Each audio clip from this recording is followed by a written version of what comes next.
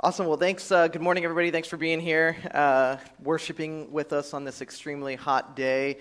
Rachel and I, actually, so first, I woke up at 5:30 this morning, and I got to my computer at 5:45, and I checked the temperature. It was already 75 degrees, and I was like, man, should I call out sick? Can I call out sick today and go to the pool? But no, I'm glad glad to be here. Rachel and I actually went to a wedding yesterday, and it was outside, and we were sitting there melting away. And we looked over, and the elderly family members got to sit in the shade to the right. And I was like, man, I wish I was older today. But we were stoked to be there. At that wedding, the pastor actually said, he was like, like bride and groom, look around. Do you see everybody who was here? These are the people who are faithful to you, that love you more than the heat. And so the heat, I think, is letting us see who is faithful today, this morning, to be at church or to be online. Like, you could be at the pool right now, and I would not fault you, but you are the faithful few, so we're stoked that you're here. For those of you who don't know, my name's Kevin, my wife Rachel right there. We attended at what was then Endeavor. Rachel attended, I think, starting her freshman year at Multnomah. I started attending my next year, and then we both started attending together and then got married and lived in Portland. So we had been a part of Family of Grace since its inception, and that was really cool coming in. It was fun coming a couple weeks ago and seeing how different the building has changed and what it looks like, but still seeing old familiar faces. There have been many changes in the Portland area, but it's been so good for us every time we get to come back and worship, especially with our friends here at Family of Grace. So we're so thankful for you guys to have us. I don't know if Jordan announced that we would be down here, but thank you for not leaving when you saw us. Like you had that option. So no, but we're stoked to be here. The reason we left 3 years ago was because Rachel's home church had offered us a youth director position as we were support raising to go on the mission field. And through a lot of prayer and talking with the elders here at Family of Grace and our mentors, we felt like God was opening up that door for us to step through as we were preparing to go overseas. And we made a 2-year commitment at this church. And we decided during that 2-year commitment to keep remaining faithful to this call that God had on our lives to head overseas, to share with people who had never heard about Jesus, about who Christ is and the good news of who he is. And so once we were married, our calling in that continued to solidify and intensify as we walked through this next step. And at the point when we headed off to Lifeway Church in Federal Way, Washington, it was really cool for us to have the support and the encouragement of Family of Grace. And we are so thankful for that. And to have that relationship has been so good for us. We loved being here with our Portland friends and family and our church family here, and it has been so sweet the few times we've gotten to come back. This is actually my second time preaching at Family of Grace. The first time, if you'll remember, was all the way at the pandemic, and I was supposed to be here in person, and that was the Sunday that they shut everything down. And so I did it from Facebook Live, which was the worst way of preaching a sermon. I'm so glad to be with you in person because this is so much better. So our 2 years in Federal Way turned into 3 because of the pandemic. If you'll remember, Rachel and I were support raising to head to Austria to work with Middle Eastern refugees. And honestly, throughout the whole pandemic, as our date kept getting pushed back further and further, we never felt like God was changing that. And we never felt like God was taking away our desire. And then a couple months ago in February, for the first time ever, in our close to 5 years of marriage, at that point we were 4.5, we felt like God might be switching something.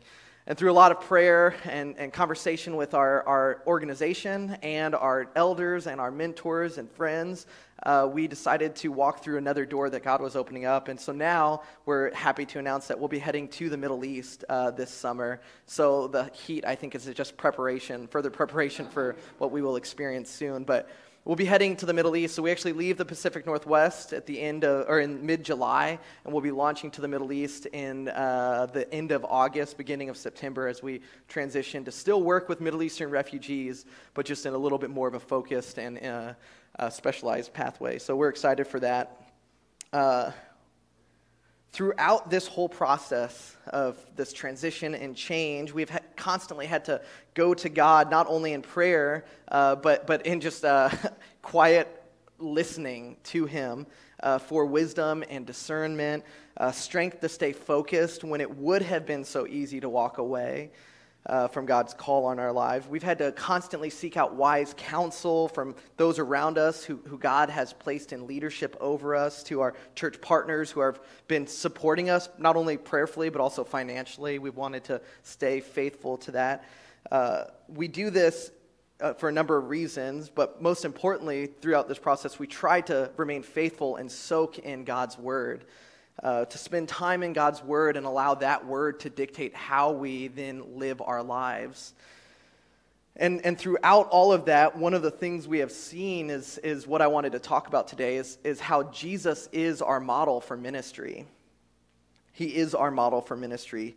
God's word is, and the Bible as our authority, is how we should then live our lives. It's what dictates what we do, how we think, where we go, whatever. It's all in here because Jesus is our model for ministry. So for Rachel and I, who are now getting ready to move over 6,000 miles across the world to a new country, to a new language, and to a new culture, we can find comfort knowing that Jesus is our model of ministry. And I think for the same way here, you at Family of Grace, whether you're new to this church family, whether you're listening online, or whether you've been a part of this since whenever faith or endeavor were started, whether you've just met Jesus or you've been a mature believer, I think you too can find comfort knowing that Jesus is our model of ministry.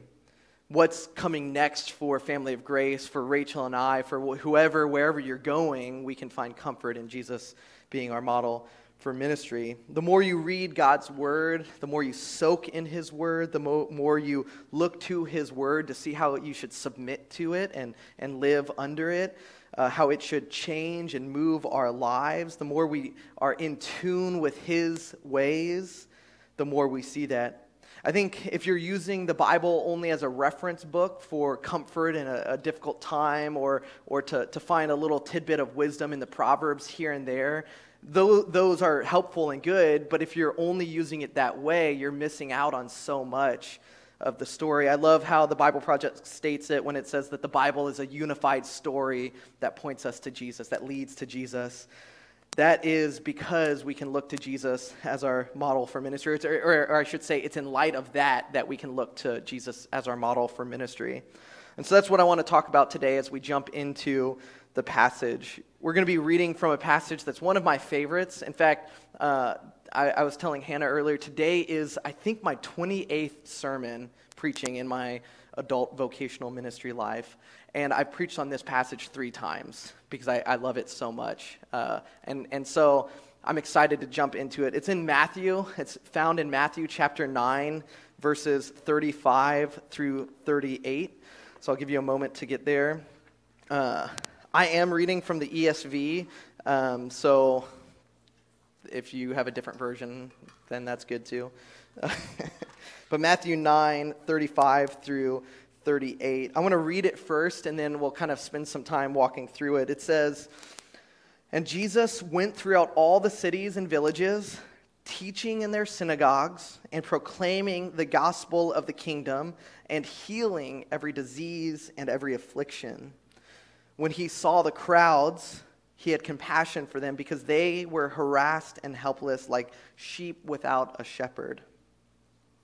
Then he said to his disciples, 'The harvest is plentiful, but the laborers are few. Therefore, pray earnestly to the Lord of the harvest to send out laborers into his harvest.'"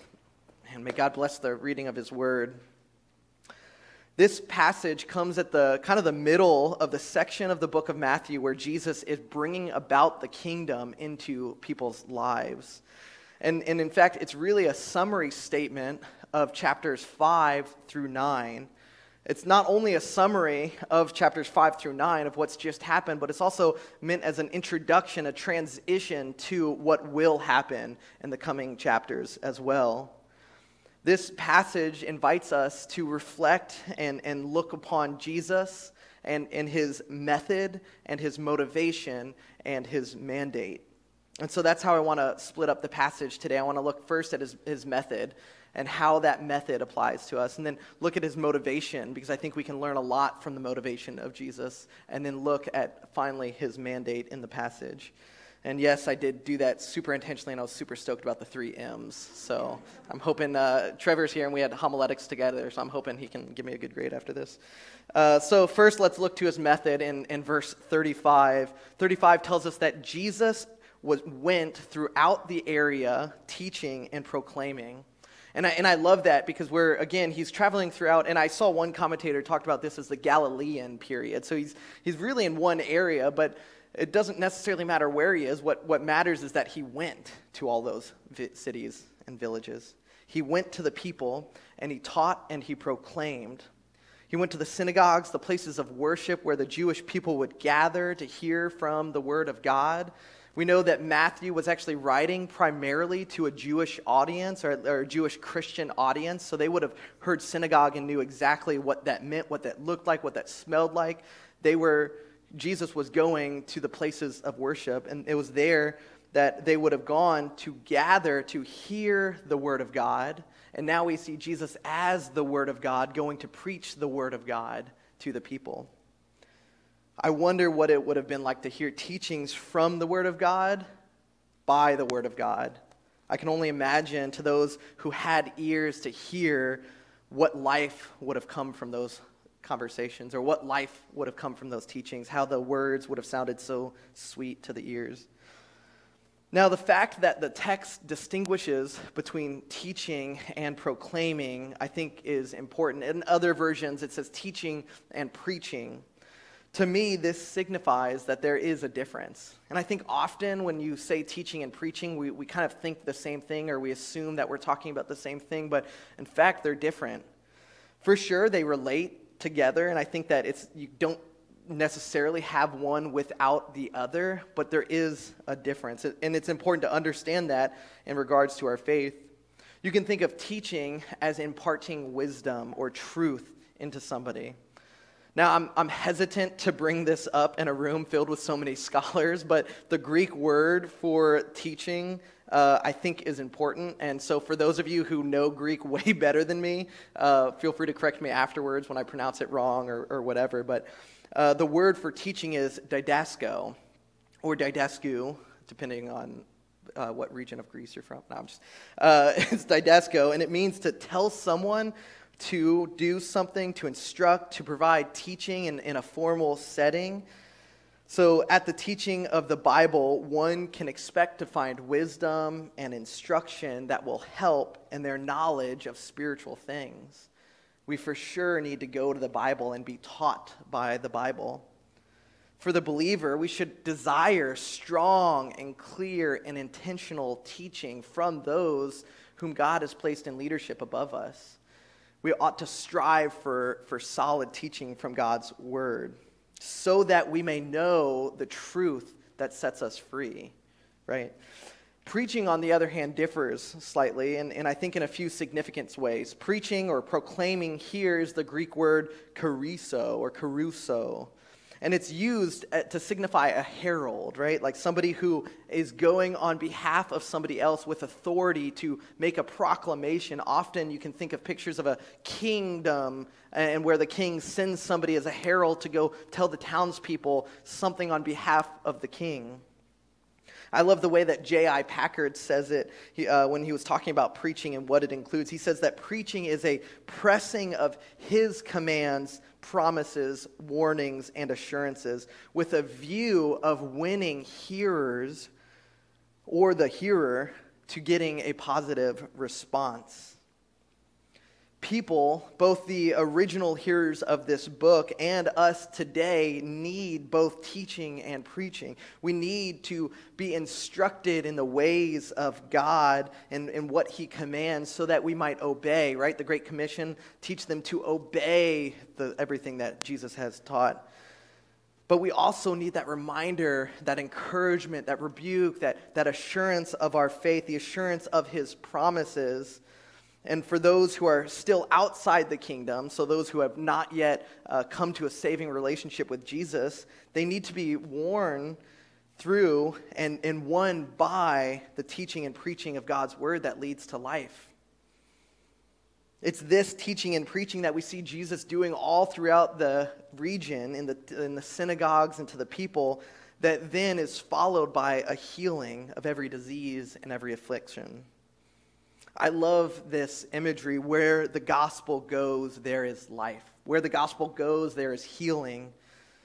Wherever Jesus goes, life follows, because Jesus is life. To a Jewish audience who would have had a high view and a high understanding of the fact that diseases made us unclean and unable to approach the most holies of holies, this would have been shocking. Diseases often kept people away from God, and now God himself, through Jesus Christ, was healing every disease and affliction. At one time, human diseases and brokenness meant that we were unable to touch the Holy One. And now, through Jesus, the Holy One, in touching us, is able to heal.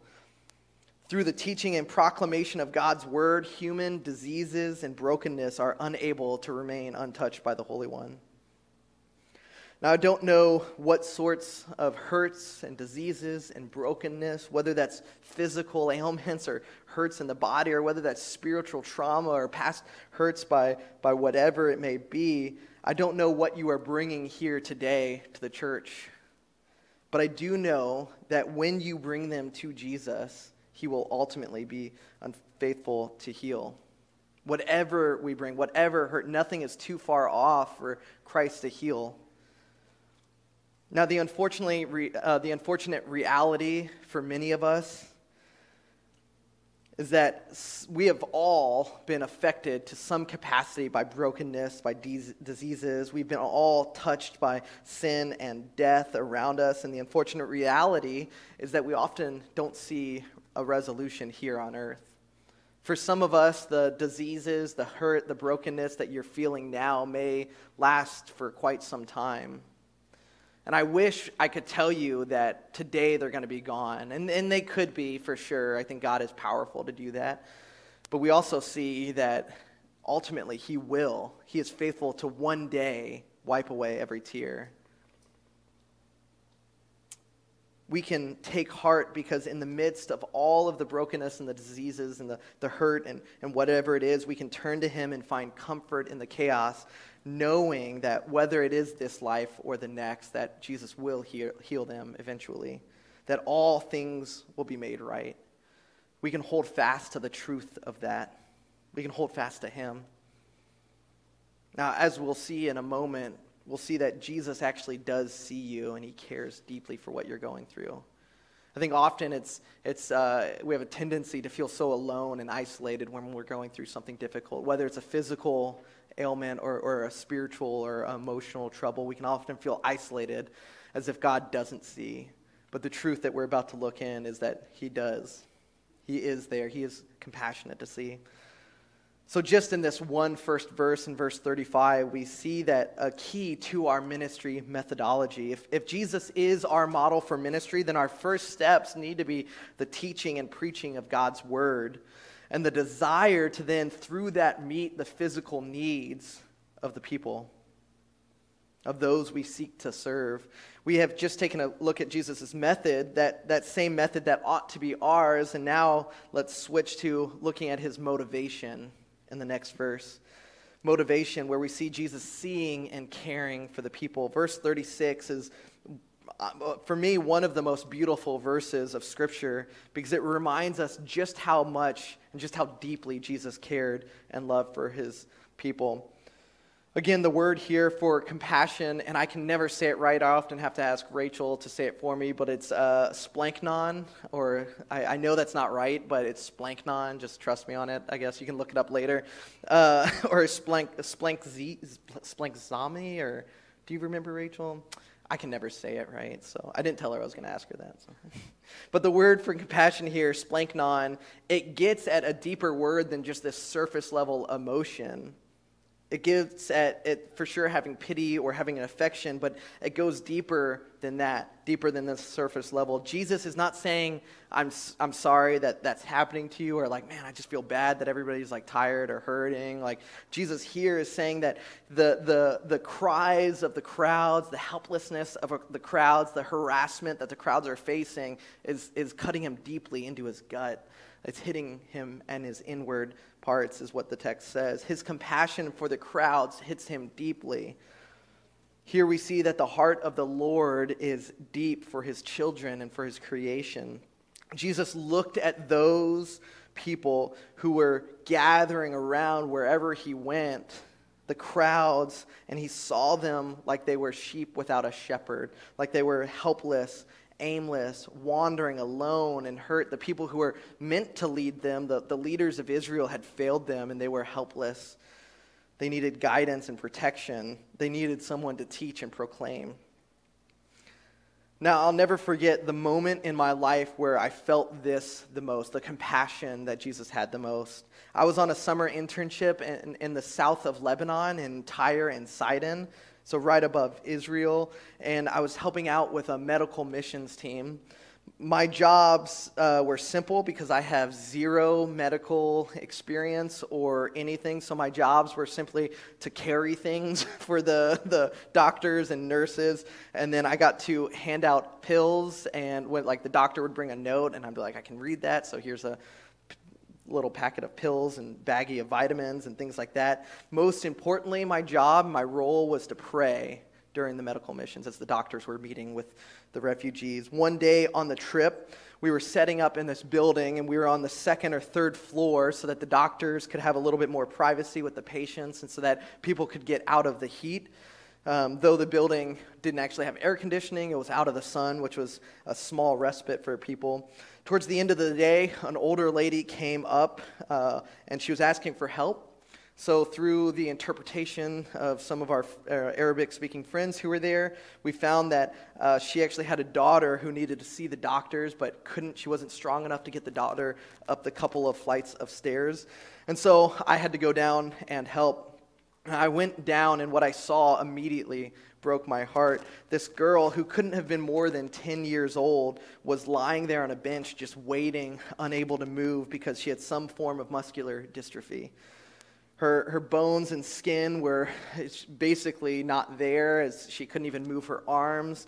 So I picked her up, and immediately the stench of urine and sweat from probably the day's trip of getting there just overwhelmed me. The girl, I was so worried as I was carrying her that I was going to break her because her bones seemed so brittle. But what broke my heart the most was not her physical or outward appearance. It was at the moment that I looked into her eyes, and all I saw was just a deep anger and a deep disdain. She seemed so hateful in that moment. And I can only imagine what had gone on in her life, what she had experienced to be 10 years old and already have the eyes of somebody who had experienced something traumatic. The whole time that I was carrying her up the flights of stairs, I prayed for her as I carried her. And honestly, I can still see her face in my mind today, and I'm moved to tears constantly when I think about her for too long. But I'm comforted by the fact that Jesus Christ sees that little girl and that he has compassion for her, that he is moved to his inward being when he sees the hurt and the brokenness that we experience as a result of sin. He desires to know that girl in the same way that he desires to know you and I here. I don't know what happened to that girl, and honestly, I don't know whether or not she is still alive today, whether our prayers for her to come to know the love of Christ were answered when we asked God to soften her heart and bring her into right relationship with him. But I don't even know if the conversations we had with her mother or grandmother who brought her there worked, that they received the message of Jesus. But I do know that this brokenness, in the same way that the brokenness in your life and my life, it hits Jesus deeply. It's out of that brokenness that breaks Jesus' heart that should continue to motivate us to see the crowds as well, to see the people walking on the street by us. The motivation that Jesus has for ministry comes at the seeing of the people, at the seeing of the needs of those outside of the kingdom who are perishing. Motivation comes when we see people who are harassed and helpless, harassed by the pressures of life, exhausted by the pace of life, going nowhere and being led astray by false beliefs, who are dying without ever hearing the good news of Jesus Christ. Our motivation comes when we hear and see those people. And so for the believer here today, to the one who has a relationship with Jesus, I hope that you can take heart and be encouraged to look outside of ourselves, to those who are, look outside of even the present sufferings that you have, so that you can see the needs of those who are suffering and don't have the comfort of eternal life in Christ, who have yet to come to that new life. And for the one here today who may feel harassed and helpless in the world today, the one who is not in right relationship with Jesus, maybe you've never actually submitted or repented of sins and turned towards him. For you who is harassed and helpless, I hope that you'll see that the good shepherd that is Jesus Christ is calling you to come find comfort. He's calling, like he's begging you to come to him because he died on the cross for you and desires for you to be in right relationship with him. You can find comfort and rest and restoration and ultimately forgiveness of sins through him. You're not too far off. None of us are. If Jesus is our model of ministry, then here we see that our motivation for the lost should be a deep compassion for the brokenness that they experience and a desire to point them towards Christ, to point them to the good news of Jesus. And so now let's take a look at the final two verses in this passage to see how they might motivate us forward. In them we see his mandate for us to be praying, and then what we see in later chapters that I'll talk about today for some of us to go. Jesus' response to the crowds in verses 37 and 38 is simple. His response to the crowds is to look to his disciples and say, "The harvest is plentiful, but the laborers are few. Therefore pray earnestly to the Lord of the harvest to send out laborers into his harvest." There is much work to be done.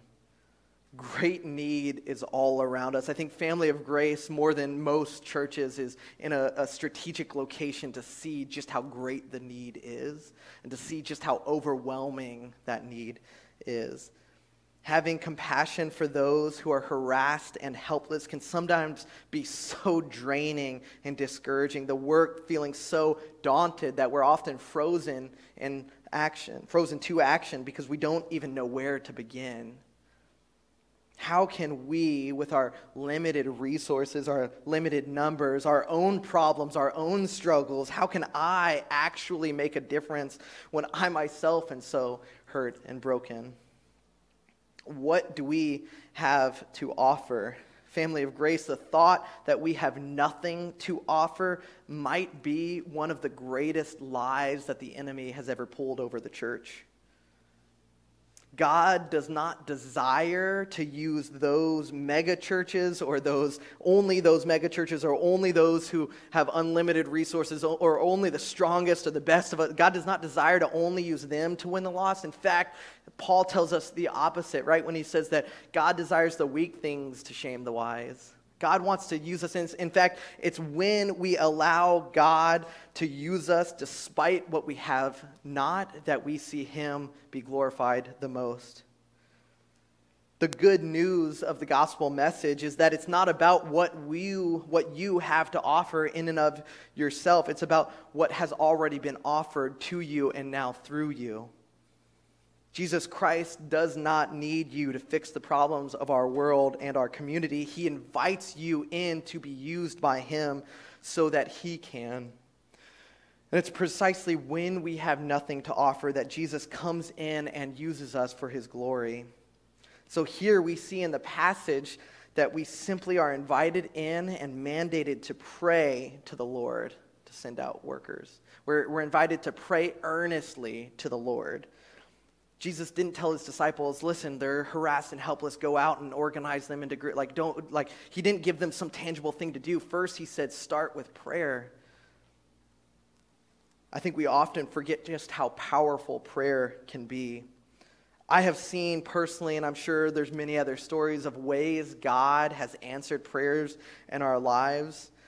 in ways far better than what I could have planned myself or what I could even have imagined. I've seen God answer prayers in some miraculous ways, and yet just as quickly as those prayers are answered, I forget that he did. I can often forget the ways in which God has moved. I don't get why we so easily doubt that God will move when we've seen him do it before. We've so clearly seen him move in the past, and yet we doubt that he'll move in the future. Prayer is powerful, and it works. The best kind of prayer is the prayer that aligns our hearts with his. And what is God's heart? Well, here we see God's heart for the crowds who are helpless to find rest, to find forgiveness, to find new life in Christ. We are invited in and really commanded at this moment to be in prayer for that. Notice how, again, Jesus does not command his disciples to meet the crowd's physical needs. He does not command them to even reach the crowds themselves. He commands them to pray to the Lord of the harvest who would raise up workers. And I think as we pray God's heart, what we see is God start to change ours.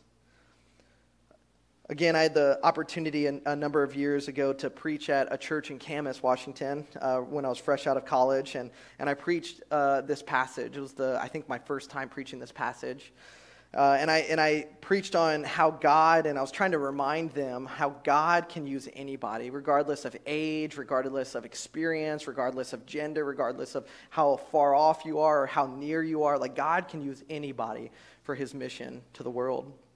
And after the service, this older lady came up to us, to Rachel and I, and she said something to the effect of like, man, I wonder if I'll be here next week because now I feel like I should go. And I think she was in her late 60s. And she had a desire now. She was like, I can go hold babies in some orphanage and pray over them. Like, I can go, like, whatever she had to offer, she had a desire now to go and be used by God. And I remember being so surprised by her response, and even wondering how I was surprised when I just preached that message. But I too doubt often how God can use us despite what we don't have. The more we pray for God's will to be done, the more we will see how he wants to use us to make that happen. And honestly, that's a scary prayer to pray. But family of grace, that is perhaps the most important, one of the best prayers we can pray. Prayer is what Jesus' workers are supposed to do first and foremost. And it's through that prayer that we then will see Jesus send out some of those workers. The term for workers here is the same term used later in Matthew 10, verse 10, when he's telling them to not take any possessions or knapsack or any staff, cloak, whatever. Don't take anything and just go. It's the same word there. Remember that this passage is a transition passage between all that Jesus had done and all that he then invites his followers to do in the following ones. So I would highly encourage you the rest of this week as you're praying for the Lord of the harvest to raise up workers in his harvest, that you would read these next passages, because for some of you, God might call you to go, and in the next passages you can see what that means, what you could experience, how you could be motivated through that. And as you pray, especially as you pray as a church, do not be surprised when God continues to call people out of Family of Grace for the field. Do not be surprised when you see God use people you would least expect to win souls and hearts for him. Do not be surprised when you see miraculous restoration in people's lives upon the hearing of God's word. If Jesus is our model for ministry, then we see here a mandate to pray that God would raise up workers into the harvest. And I'd invite you to simply consider start today by setting an alarm for 9:38. It's one of my favorite tangible ways to be reminded. Set an alarm for 9:38, and twice a day you'll pray chapter 9, verse 38. Pray earnestly to the Lord of the harvest. And I think we would see amazing things happen. Could you imagine what would happen in the world if his followers were praying this twice a day? I think we would see miraculous movements of people coming to faith. I hope that through this passage you have seen that Jesus is our model for ministry and that he gives us a method, right, to teach and preach the gospel that leads to life. He gives us a motivation to see the crowds restored to life in Christ, see those who are helpless and harassed. And he gives us a mandate to pray for God to raise up workers to go into his harvest and point people to Jesus. If you are a follower of Jesus today, then you have a role to play in this mission. And it's your job to prayerfully, as a church, figure out what that role is for each and every one of you. Some people here are called to go into the harvest, and it might not be who you expect. Some people are called to send through prayer, through finances, through short-term trips going over. But all of us are called to be a part of God's mission to the lost. How might God use you today to accomplish that? How might you become better equipped in sharing the good news of the gospel and in loving people well for the kingdom? Some of you may never leave the Portland metro area. Some of you may simply stay here and pray and see things change. Some of you may be surprised by who God calls out to go. How can we as a church prepare ourselves and equip ourselves even today to follow after Jesus as our model for ministry? Would you pray with me? Father, we thank you so much for your grace and for your love. We thank you, Lord, that it is not by what we can do, but it's by what has been done for us, Father. We thank you for Christ on the cross, who, taking our sins upon himself, died and rose again 3 days later, conquering sin and allowing new life for those who would repent and believe. And we thank you, Father, that we can be called sons and daughters of the King.